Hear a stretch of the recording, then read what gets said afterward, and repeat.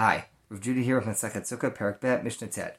Kol Shavat Yamim Adam Osa Sukkato Kva Ubeito Arai. All 7 days of Sukkot, a person should really make his Sukkah into his primary home, as we've mentioned in earlier Mishnayot. That should be the place where you're really based out of. Ubeito Arai, your house is the place you visit to go get stuff or whatnot.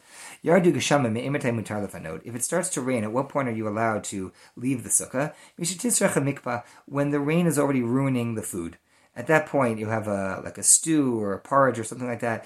If it's getting wet, it's not just a tiny, tiny drizzle, but it's really enough that it's ruining things. Okay, at that point, you wouldn't stay in a home like that. You would go somewhere else. Therefore, you can now leave the sukkah. Mashlu mashal. An analogy was offered. A story was offered. Lamad deradoma. To what is this comparable? Le'evet shabal limzog kosta rabo v'shafach lo kiton al panav.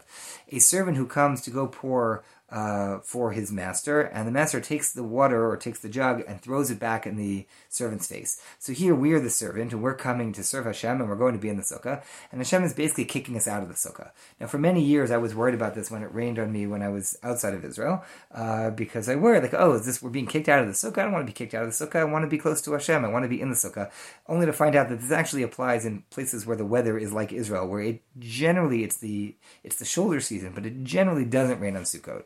And so having the rain fall on us is really more of a sign when you're in Israel than when you're somewhere that it rains all the time.